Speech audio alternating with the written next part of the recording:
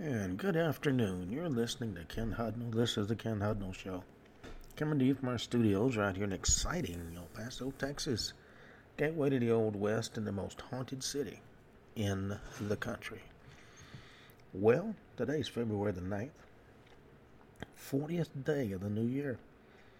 325 days remain to the end of the year. And February 9th's been an interesting day in history. 474, Zeno's crowned co-emperor of the Byzantine Empire. 1003, Boleslaus III is restored to authority with the armed support from Boleslaw I, also known as the Brave of Poland. 1098, Army of the First Crusade under the leadership of Bohemond of Taranto wins a battle against Seljuk Emir Ridwan of Aleppo during the siege of Antioch. 1539 saw the first recorded race held at the Chester Racecourse. And in 1555, the Bishop of Gloucester, John Hooper, is burned at the stake. You don't believe the way I want you to believe, I'm going to burn you. 1621, Gregory XV becomes Pope. The last Pope elected by acclamation. After that, it became a good old boy system. 1654, the capture of Fort Rocher takes place during the Anglo-Spanish War. 1775, American Revolutionary War. The British Parliament declares Massachusetts in rebellion. Oh, woe is me. 1778, Rhode Island becomes the fourth U.S. state to ratify the Articles of Confederation. 1788, the Habsburg Empire joins the Russo-Turkish War on the Russian side. 1900, the Davis Cup competition is established. 1904, the Russo-Japanese War. The Battle of Port Arthur concludes. 1907, the Mud March, the first large procession organized by the National Union of Women's Suffrage Societies. 1913, a group of meteors is visible across much of the eastern seaboard of the Americas, leading astronomers to conclude the source had been a small, short-lived natural satellite of the Earth. That was their conclusion. Doesn't mean it was true. 1620, under the terms of the Svalbard Treaty, international diplomacy recognizes Norway. It was a miracle. 1942, year-round daylight savings time, also known as wartime, reinstated in the U.S. as a wartime measure to help conserve energy sources. 1943, Pacific War. Allied authorities declare Guadalcanal secure after Imperial Japan evacuates its remaining forces from the island, ending the Battle of Guadalcanal.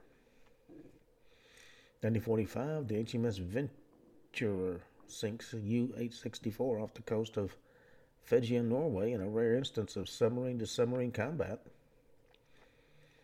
Also in 1945, a force of Allied aircraft unsuccessfully attack a German destroyer in Fordehorden, Norway. 1950, the Red Scare. Senator Joseph McCarthy accuses the U.S. Department of State of being filled with communists, and he was going to root them out, one at a time. 1951, the Korean War. The two-day Jeolchang massacre begins as a battalion of the 11th Division of the South Korean Army kills 719 unarmed citizens in Jeolchang in the southern Gyeonggang district of South Korea. 1959, the R-7 Semyorka, the first intercontinental ballistic missile, becomes operational at Penassetsk in Russia. 1964, the Beatles make their first appearance on the Ed Sullivan Show. It performs before a record-setting audience of 73 million viewers across the U.S. 1965, U.S. Marines send a M23 Hawk missile battalion to South Vietnam.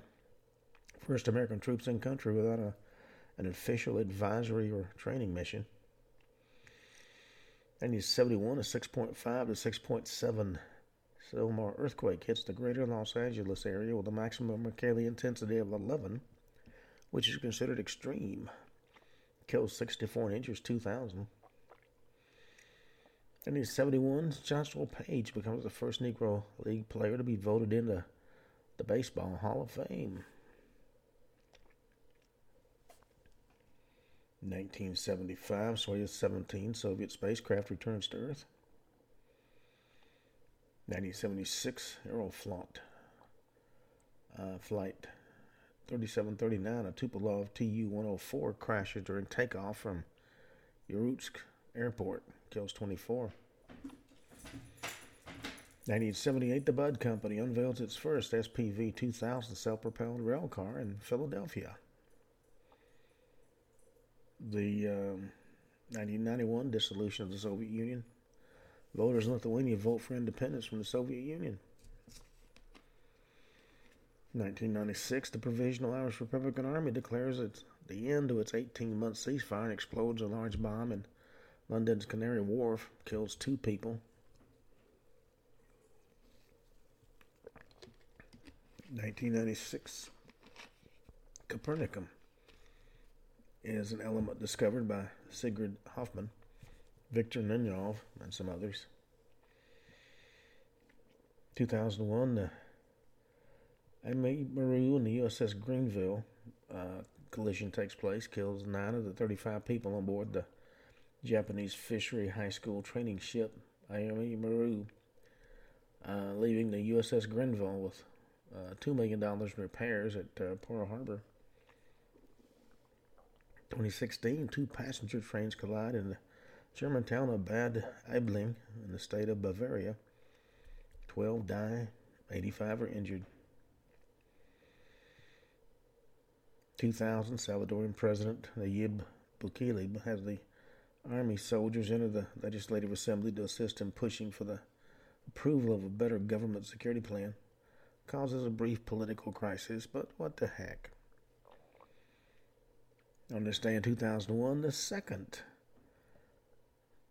major waste of money brought about by the Democratic House was the second impeachment trial of Donald Trump began on this date. You know,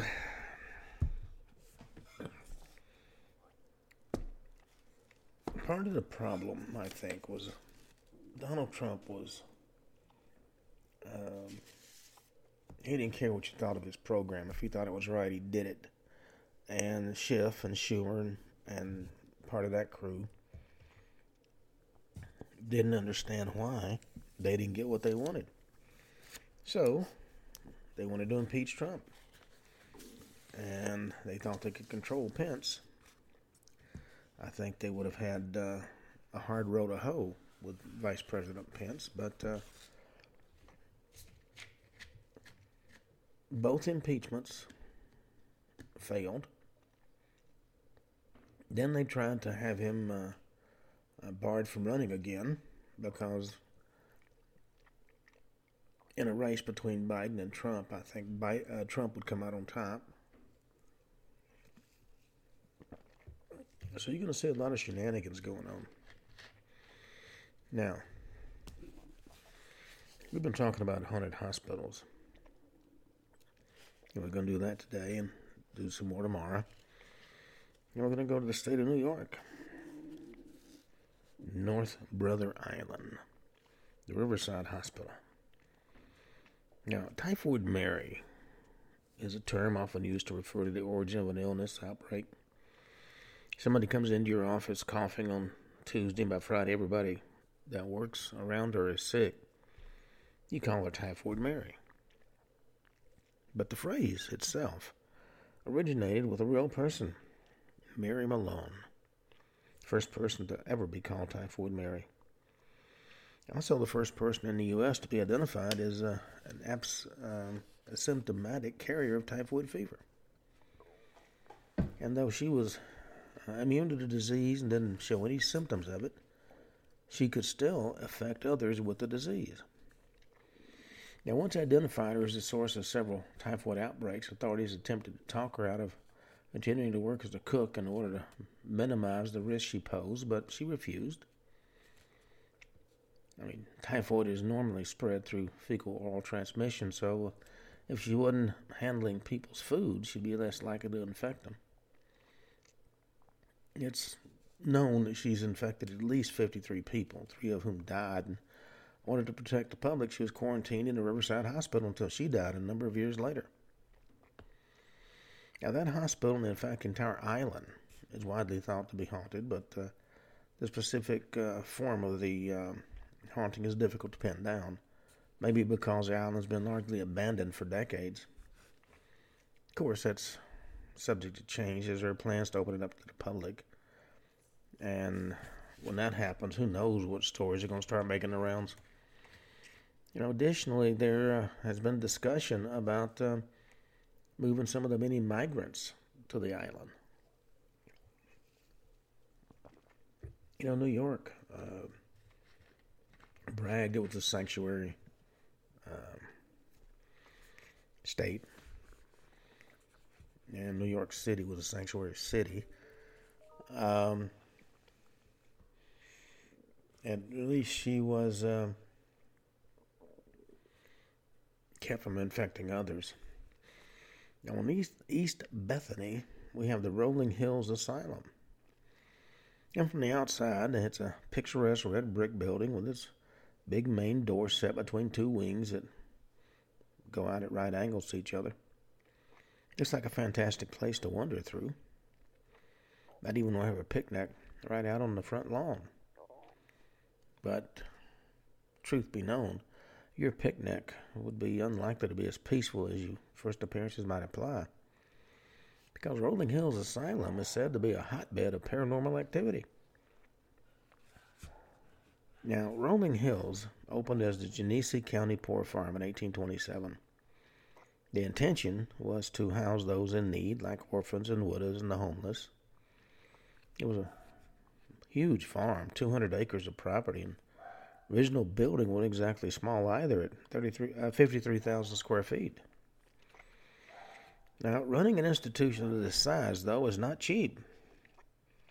So, despite the good intentions that inspired its creation, eventually, in order to make ends meet, Rolling Hills expanded the range of people it took in. Soon, criminals and the insane joined the ranks of those too poor or too weak to take care of themselves, all of them living next door to one another. There was a trio of ghost hunters that you can see on Ghost Adventurers, and they travel the world investigating haunted properties. And one of the investigators made the comment, if you were a mother with children, you put on the same floor with drunkards and pedophiles. So can you imagine what the living situation must have been? But the criminal insane living under the very same roof as perfect victims must have been a perpetrator's paradise and hell for those who were only at the poor farm in the first place because they couldn't fend for themselves. After the Civil War, investigators did studies on the various poor farms, and according to a paranormal investigator named Stacy Jones, the poor farm that eventually became Rolling Hills was considered the worst in the state with regards to how those within its walls were treated. You'd have to work pretty hard to provide worse care for the weakest members of society than to house them with criminals and the insane. Now, once it ceased to function as a poor farm, the Genesee County Infirmary was built on the grounds. And that hospital had a long lifespan, including a stint as a tuberculosis sanatorium, before it became a nursing home. Now remember, quite often, hauntings don't have anything to do with the building itself, but actually the location where the building sits.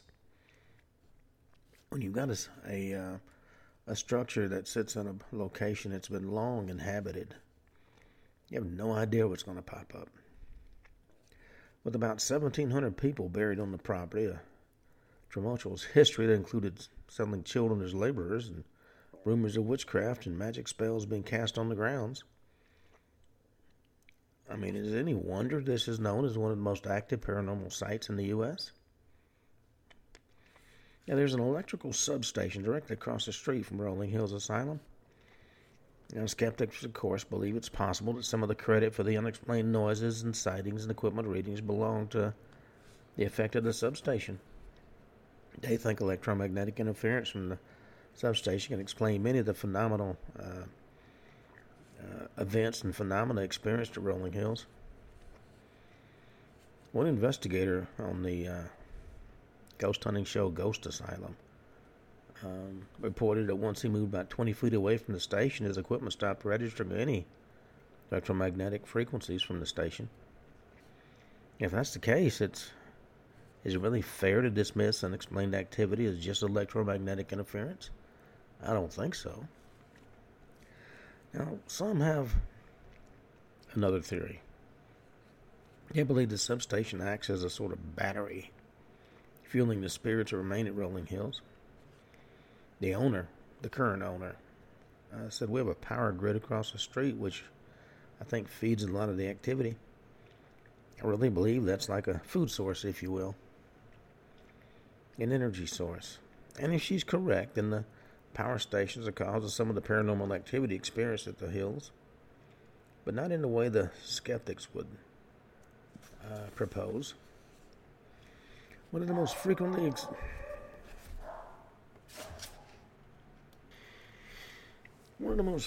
experienced phenomena at Rolling Hills is that of the screaming woman.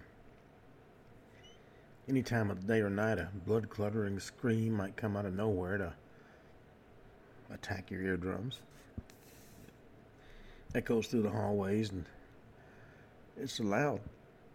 It's even been heard outside the building. And there's no way to predict when it's going to happen.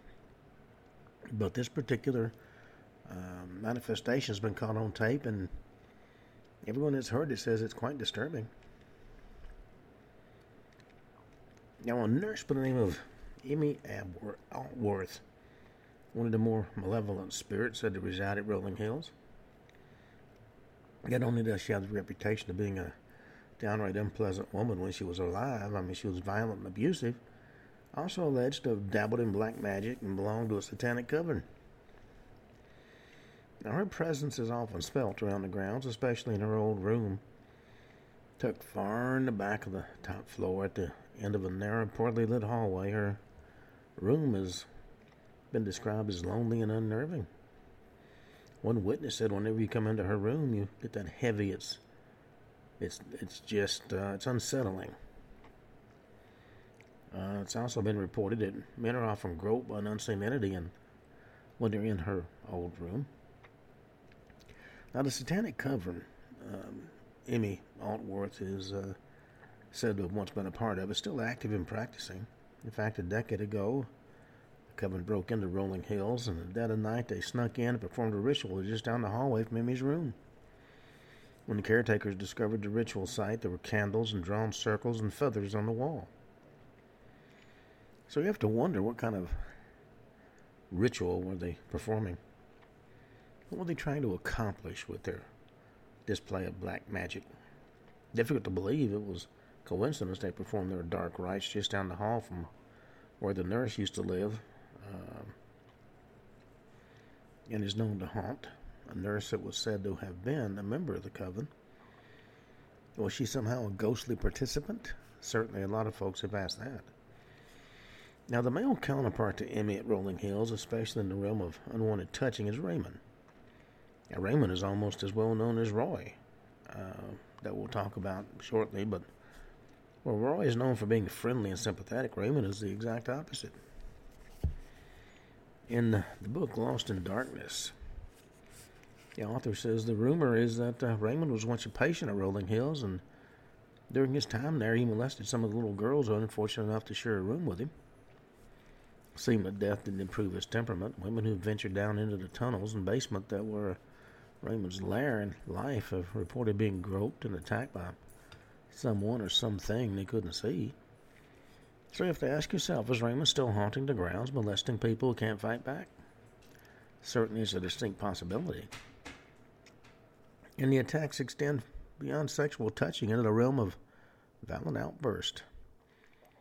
One investigator, named Marlena Treat, had a piece of wood thrown at her by an unseen assailant in one of the underground tunnels. Who threw it? Well, nobody can say for sure. But it, could have been Raymond, given the location of the attack. He's certainly a likely suspect. Now, I mentioned Roy. His actual name was Roy Krause. Krause, C-R-O-U-S-E. And he's considered, if there is such a thing, the most beloved and the most well-known ghostly resident of Rolling Hills Asylum. Born in 1890, he was afflicted with gigantism, which is a medical condition that, just as it sounds, results in extensive growth. People with gigantism grow to be anywhere from 7 to almost 9 feet tall.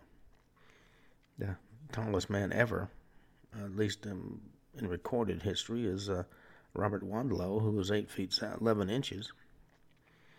Now, Roy's height didn't rival Robert Wadlow, but his peak height was said to be over 7 feet tall, far taller than most men. Now, his parents left him at the Genesee County Poor Farm when he was only 12 years old, presumably because society and his family had a difficult time accepting his unusual size and appearance. And despite how devastating it must have been for a 12-year-old boy to be abandoned in a place like the Genesee County Poor Farm, he said to made himself a comfortable life there. Often referred to as the gentle giant, he spent a lot of time in the library reading everything he could get his hands on, and even accumulated quite a substantial library on his own. He also became enamored with music, especially classical music. I mean, there was no question he was comfortable there, and he lived there his entire life, till he died at the age of 62, which meant he spent 50 years at the county poor farm. In fact, there are those that say that Roy's there even today. Now, a huge shadow in the shape of a person has been photographed at Rolling Hills a number of times. So, of course, the question becomes, is it Roy? And his shadow is most often spotted in what's become known as the shadow person hallway. That's in the second floor men's ward. Dozens of shadow people have been seen in this location. But the one that's said to be Roy stands out because of its sheer size. When the television show Ghost Hunters filmed at Rolling Hills, they sealed up Shadow Person Hallway to prevent any drafts or natural disturbances and set up a laser grid. When they filled the hall with dense fog, they allowed it to settle to the ground. The result is a visual representation of air currents in the area. Now, they filmed for over 10 minutes and didn't see anything unusual. Then after they specifically called Roy and asked him to walk through the fog, reassuring him that it wouldn't hurt him, they saw something.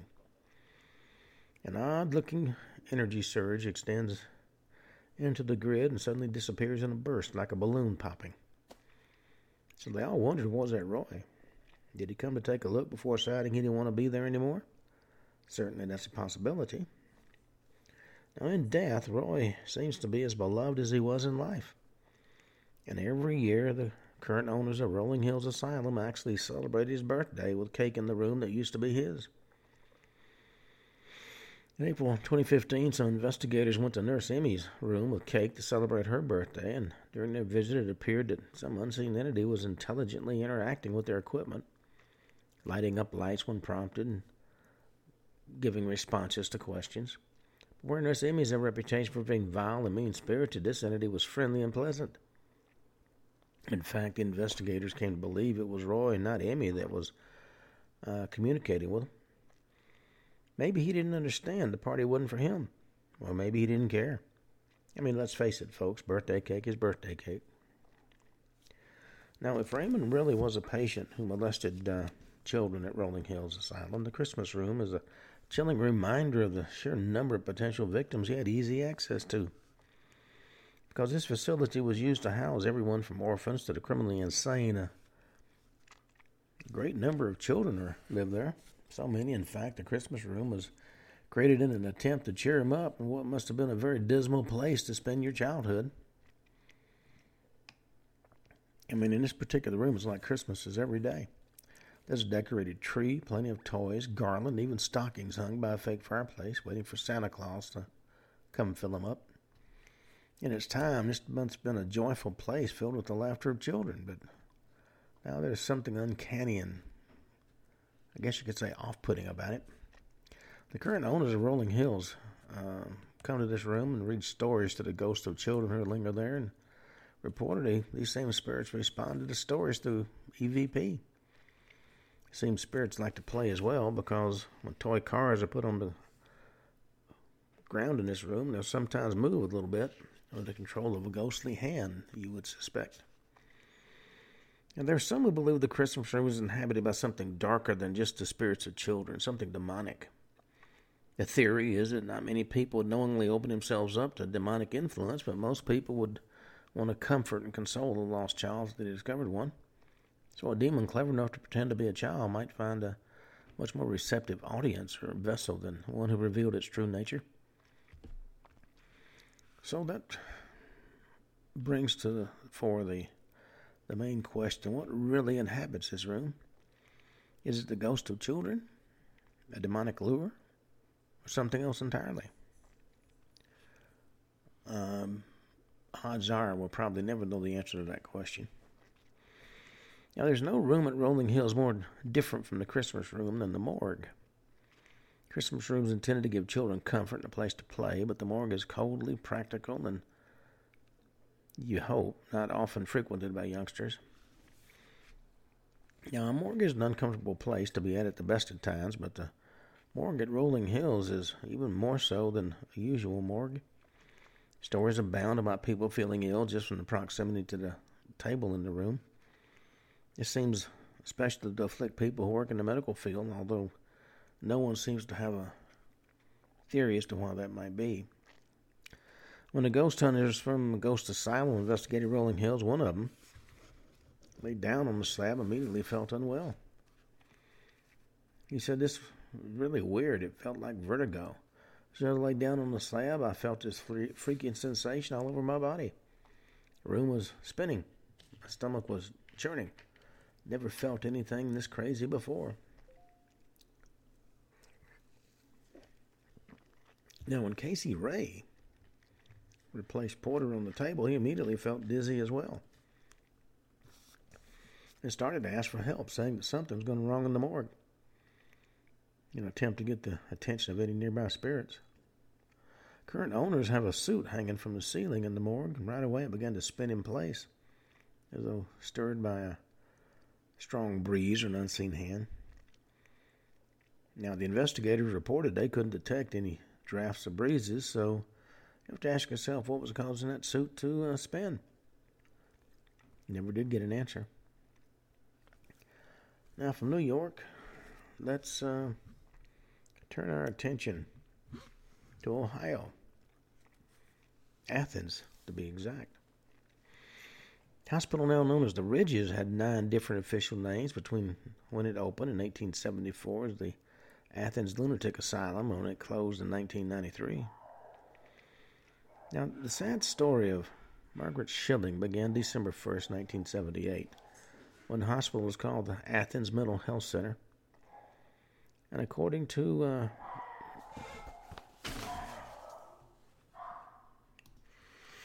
as I was saying, according to the book Abandoned Insane Asylums, Margaret Schilling was a patient at the facility and vanished in the middle of winter. And all those search parties were formed, and the hospital and the grounds were searched. Nobody was ever able to locate her. And eventually the search was called off. Weeks later, the janitor went up into the attic and made a shocking discovery. He found Margaret's body. According to the stories, Margaret used to love to play hide and seek.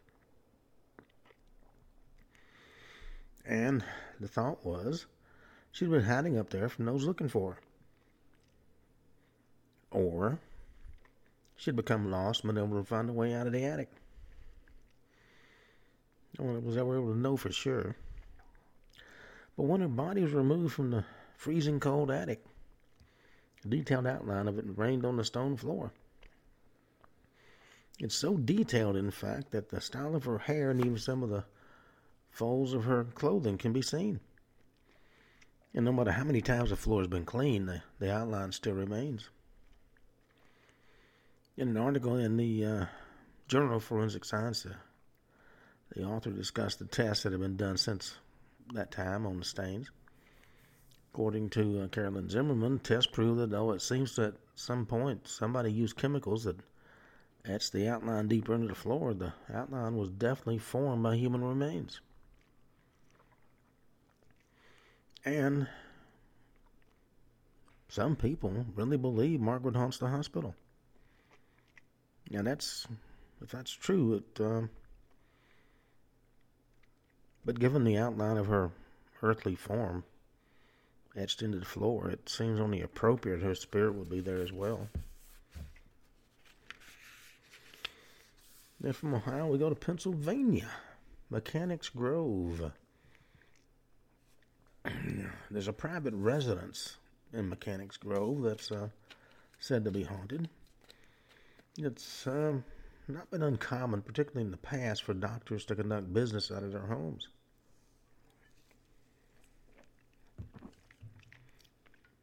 It also sometimes happens that a doctor is charged with malpractice.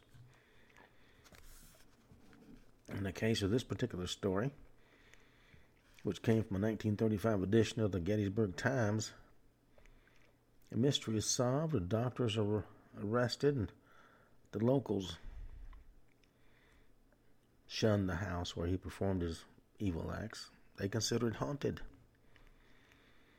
Now, according to the story, which came out in the April 20th, 1935 edition of the Gettysburg Times, the haunted house on the Susquehanna River Hills has come to the very end villagers predicted for it. And that's why they seldom looked up from their plowing, though police cars roared up to the ramshackle farm of Dr. Zimmerly, and reporters and cameramen phoned frantically from the Crossroads grocery store. Lifelong residents of Mechanics Grove shrugged or shook their heads after state police and county detectives broke into the house and arrested the village doctor. And none of them were surprised, they said, when a young girl was carried out of the house to the ambulance.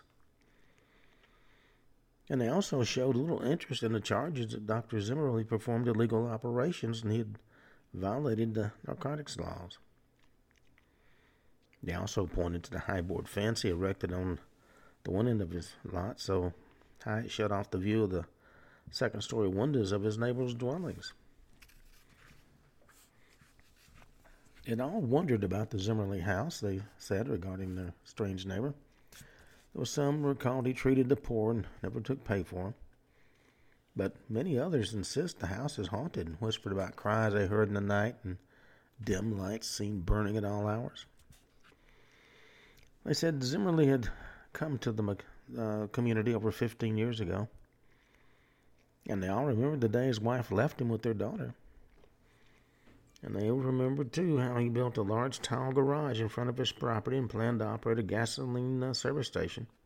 He never opened that, and he seldom was seen in the faded yellow barn adjoining the garage. Neighbors told state police and the district attorney's staff that half a dozen or more cars stopped at Zimmerly Place every night. Most of them came from the main road to Baltimore, and many of the visitors were women. Now, he seldom took part in affairs of the village nor mingled with his neighbors, so he lived from day to day. Dick Parker, handyman, seemed to be his only consistent companion. Neighbors said they knew Parker would be arrested the day Zimmerly was.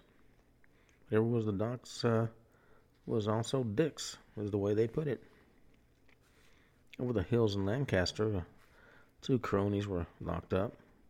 Elsie Miller, the Rising Sun Maryland girl the police found in a haunted house, was removed to a hospital, and detectives were told to find Gladys Lawson, who was also a patient there. Now, there are stories Ms. Lawson was buried on the farm after she underwent an operation on the little front room upstairs, and there were a lot of whispers that there may be others buried there as well. Mechanics Grove has little to say about the rumors. Little to say for or against the accused village doctor as handyman. but they all agree there's no question in their mind that house was haunted. Then we go to Pittsburgh, the Dixmont State Hospital. Originally known as the Department of the Insane in the Western Pennsylvania Hospital of Pittsburgh, this hospital, which was built on a campus that covered more than 400 acres, was once considered state-of-the-art and extremely self-sufficient. Built partially in response to need, after the Western Pennsylvania Hospital of Pittsburgh first year of operation in 1853, it was clear to the legislature that 26 beds were nowhere close to sufficient to meet the needs of a much larger number of patients in local jails and almshouses, places of residence for the poor, the old, and the distressed. Construction on this site began in 1859, and Dixmont opened its doors in 1862 with 113 patients. By the turn of the century, the hospital's multiple buildings housed anywhere between 1,200 and 1,500 patients. Far cry from the original 26. And like so many similar institutions, Dixmont became severely overcrowded. And it was a time before the diagnosis of post-traumatic stress disorder, but soldiers in need of care returned from the First World War in the 20s filled hospitals. By the Great Depression, when significant financial difficulties plagued the institution, Dixmont couldn't afford to pay staff anything more than room and board. Pennsylvania Department of Welfare eventually stepped in, and Dixmont became a state-owned hospital by 1946. And shortly after this, previously decried procedures involving the use of restraints and electroshock therapy and lobotomies began. By the mid-'70s, the financial situation at Dixmont had become even worse, and as support and interest from the state continued to wane, it closed its doors in 1984 and was demolished in 2006. Now, among the many spirits and entities said to have haunted the Dixmont State Hospital is the ghost of a man said to be guarding the morgue. Allegedly, he stood guard in this particular part of the hospital, suddenly appearing and frightening away intruders. One wonders if this might be the spirit of one of the dedicated staff members who remained at the hospital throughout its declining years, protective of the patients and recently deceased inmates, and leery of the intrusion of the state, which ultimately played a role in the institution's demise. Then we have the Pennhurst Asylum in Pennhurst, Pennsylvania. This asylum is both the shame and the pride of the state, although a particularly dark and demented pride, I must admit. When first opened its doors in November 1908, Pennhurst Asylum immediately became overcrowded after succumbing to pressures to admit not only the mentally and physically handicapped, but also criminals, orphans, and immigrants. 5 years after the asylum opened, a commission for the care of the feeble-minded was appointed. The commission went on to declare that those persons with disabilities were unfit for citizenship and posed a menace to the peace of society in general. And patients were also lumped into different group categories, such as mental prowess. An inmate could be declared insane or an imbecile as well. More than 10,000 patients went through this facility, and many of them were exposed to an ongoing regimen of mental, physical, and sexual abuse, often at such atrocious extremes that some even died from the maltreatment. Considered one of the most striking examples of the maltreatment of patients, there was a 1972 Potsdam Mercury newspaper article labeling Pennhurst the shame of Pennsylvania, and calling the asylum a vast junkyard of wasted humans. The Pennhurst Paranormal Association, which offers both public and private paranormal investigations of the asylum, has concluded many large-scale investigations of their own over the years. And some of the phenomena they've recorded include disembodied voices uttering things such as, "We're upset," and "Why'd you come?" and "Go away," and "I'll kill you." That's always a favorite. Within the Quaker building are the shadowy manifestations of what appear to be a young girl with long black hair and long dangling arms and a severely hunched posture. Investigators in this particular building were both scratched and shoved by unseen hands, and one medium has reported a decidedly dark and powerful evil presence in the building. According to the medium, it could only be demonic force, or maybe the spiritual manifestation of a truly evil person. The Limerick building, there's a spectral appearance of a woman wearing an old-fashioned nurse's uniform. This was observed by 3 different individuals. Multiple EVPs have been recorded, revealing the presence of some odd and otherworldly entities. Loud echoing voices can be heard coming from the Philadelphia building. This despite the fact that at the time, investigators completely surrounded the building before moving in, ensuring that no human inside could have escaped the building without being detected. They wanted to make sure it wasn't the phenomena wasn't faked in some fashion. Now, the property is currently in the hands of private owners who operate a popular haunted house attraction on the site, drawing from the location's dark and disturbing past. Certain controversy exists regarding this use of the space, as some believe the dramatized horrors solely for entertainment purposes is disrespectful to the patients and inmates who suffered the indignity and brutality that was once common at this location. One thing we know for certain is that people continue to be fascinated by both mortality and history. The attraction Penhurst allows exploration of both in a unique, fascinating way. And another otherwise abandoned historic sites being used to stimulate tourism in the local economy. Now, there are a number of attractions available at Penhurst Asylum, according to its website. The attractions include a hospital-themed haunted walk through the Penhurst Asylum with a focus on the artifacts and items that were part of the original state school. Then there's the Dungeons of Lost Souls. A walkthrough features a labyrinth of old cells and a series of experiments that have gone horribly wrong. Then there's the Tunnel Terror. This goes through a 900-foot tunnel underneath the grounds of the state school. And then we have the Ghost Hunt. Self-guided tour of the Mayflower building, which is reportedly among the most actively haunted locations on the site. Visitors are given a flashlight and nothing else as they wander through the dorm. One thought about this interesting attraction is that not only allows people to experience a unique and stimulating thrill, but it also ensures that those who are curious to go on ghost hunts don't end up wandering through dangerous asbestos-filled buildings in order to experience that frightening sensation. At least at Penhurst, people are said to be safe from the real-life hazards that come with exploring abandoned sites. Of course, it may not always be the truth. You don't know what's going to come across the barrier. Again, in West Virginia, we've got the Trans-Allegheny Lunatic Asylum in Weston. According to the stories, once you were admitted to the Trans-Allegheny Lunatic Asylum, you never got out again. At least not alive.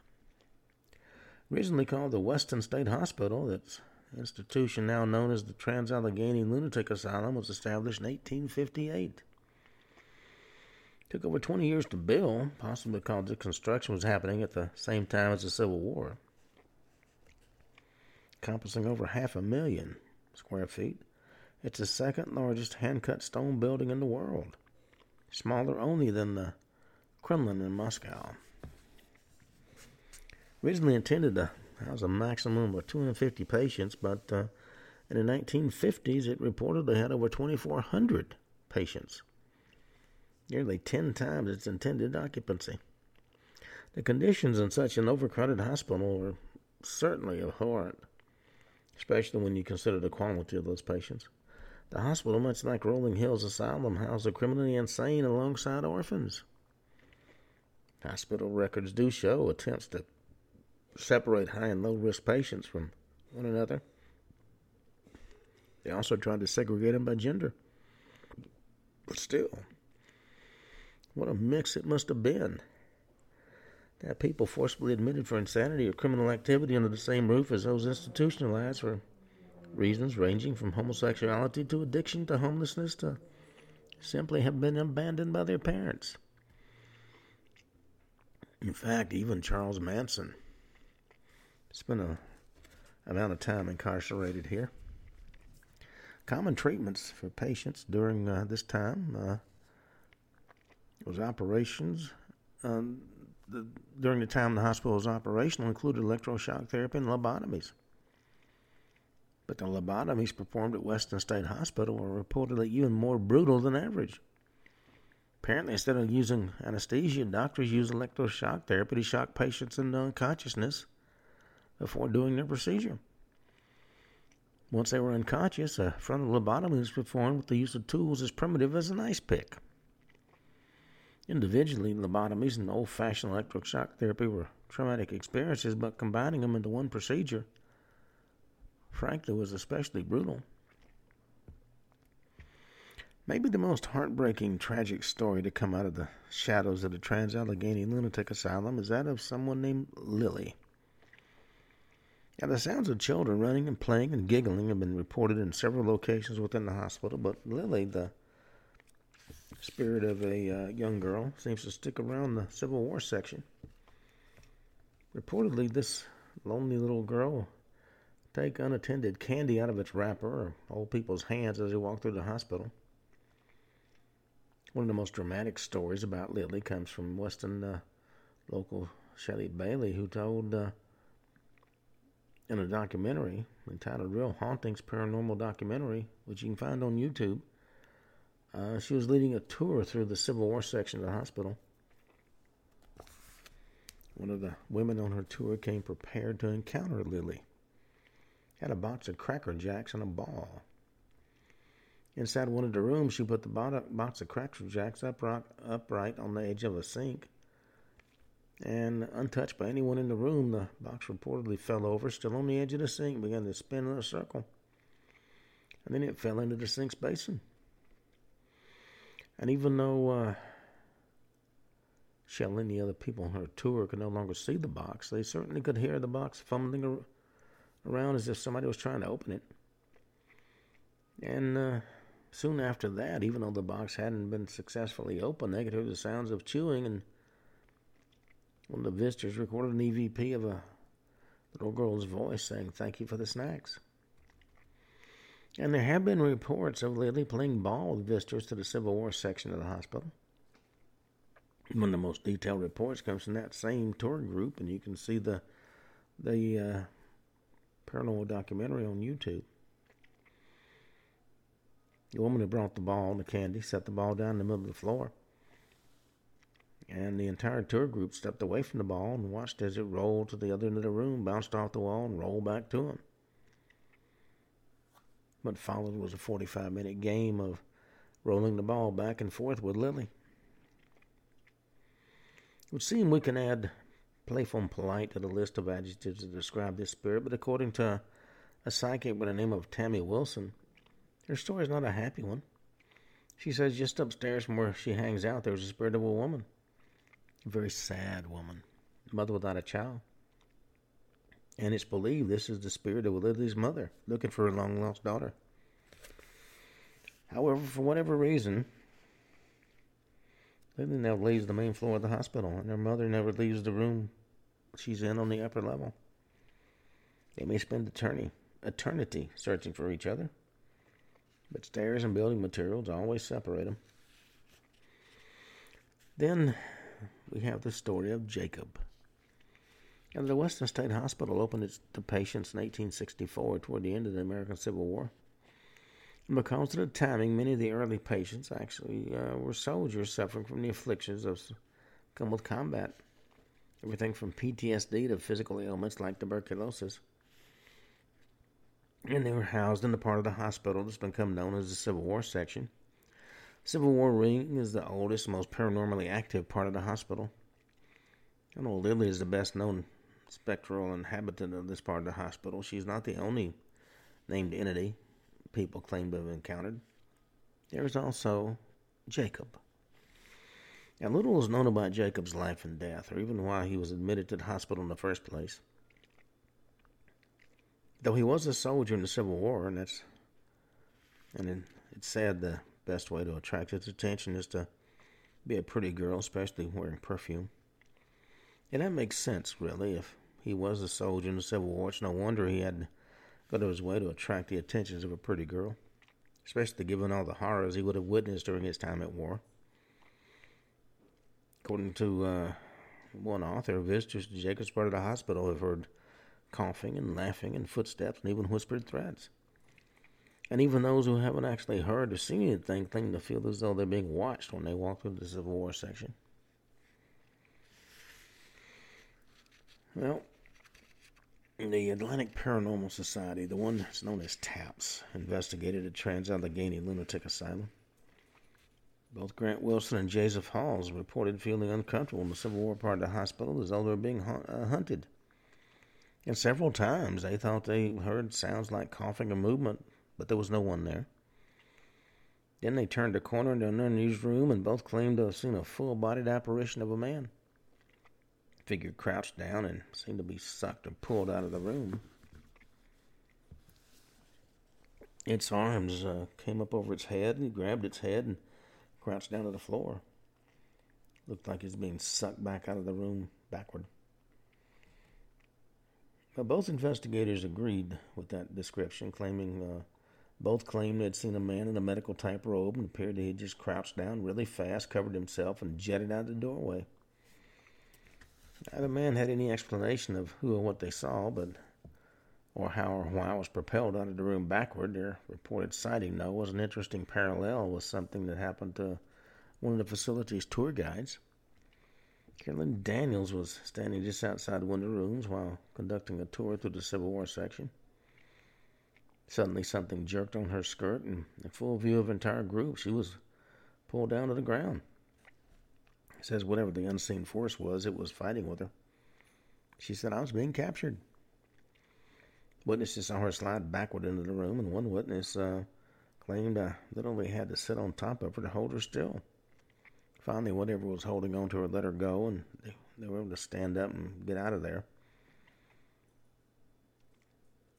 I mean, this may have a connection with the story that the two investigators told about seeing an entity crouch down and get pulled out of the room. It would, certainly she was wearing a skirt that may have attracted the attention of Jacob. The Civil War section might be the setting for most of the creepy stories around the Trans-Allegheny Lunatic Asylum, but it's not the only area known for its paranormal activity. In fact, the fourth floor is also said to be haunted, as is the way to get up to it. Once when tour guide Carolyn Daniels was stopped on the third floor landing to give a little talk, she watched one member of her group wander away. She continued to talk about the history of the building and waited for him to come back, and when he didn't return, she asked the rest of her group to wait while she went to get him, but discovered nobody was missing. Not only was her entire group present and accounted for, she was the only person to have seen the man who disappeared. The fourth floor is said to be haunted by a nurse who was murdered by a patient. Her body was concealed in an unused stairwell for weeks before she was discovered, so is there any reason, any wonder her spirit remains? It's also said to be the home of many unnamed spirits whose footsteps, crying, screaming, and moaning have been reported by many visitors. Sue Parker was a retired psychiatric aide who worked at the Western State Hospital for 30 years. She said she knew the fourth floor was haunted because when she'd go up there, she could hear someone or something following her. One day she finally said, "Why are you following me? I don't want to hurt you. Show me what you want." The response? A heavy hospital door opened and slammed. She said, "That got my attention." And maybe that's what these spirits want, a little bit of attention. The owner of the Trans-Allegheny Lunatic Asylum says many visitors report hearing the sound of children running up and down the fourth floor hallways, playing and giggling. And, I think we all know how far some children will go to get attention. It's important to remember that with many closed hospitals, the Trans-Allegheny Lunatic Asylum is currently owned by private individuals who use the funds raised from these historical tours and ghost hunts to pay for the facility's restoration and maintenance. So the better the stories that come out of the walls, the better it is for them. So are some of the stories, shall we say, hyped up? Maybe so, but Hyped or not, they're still good stories. Well, on that note, we come to the end of today's show. We'll be back tomorrow. We're going to talk about haunted hospitals in other parts of the world. Until then, this is Ken Hudnall for the Ken Hudnall Show, saying have a truly great evening. With Lucky Land Slots, you can get lucky just about anywhere. Dearly beloved, we are gathered here today to... Has anyone seen the bride and groom? Sorry, we're here. We were getting lucky in the limo and we lost track of time. No, Lucky Land Casino, with cash prizes that add up quicker than a guest registry. In that case, I pronounce you lucky. Play for free at LuckyLandSlots.com. Daily bonuses are waiting. No purchase necessary. Void where prohibited by law. 18+. Terms and conditions apply. See website for details.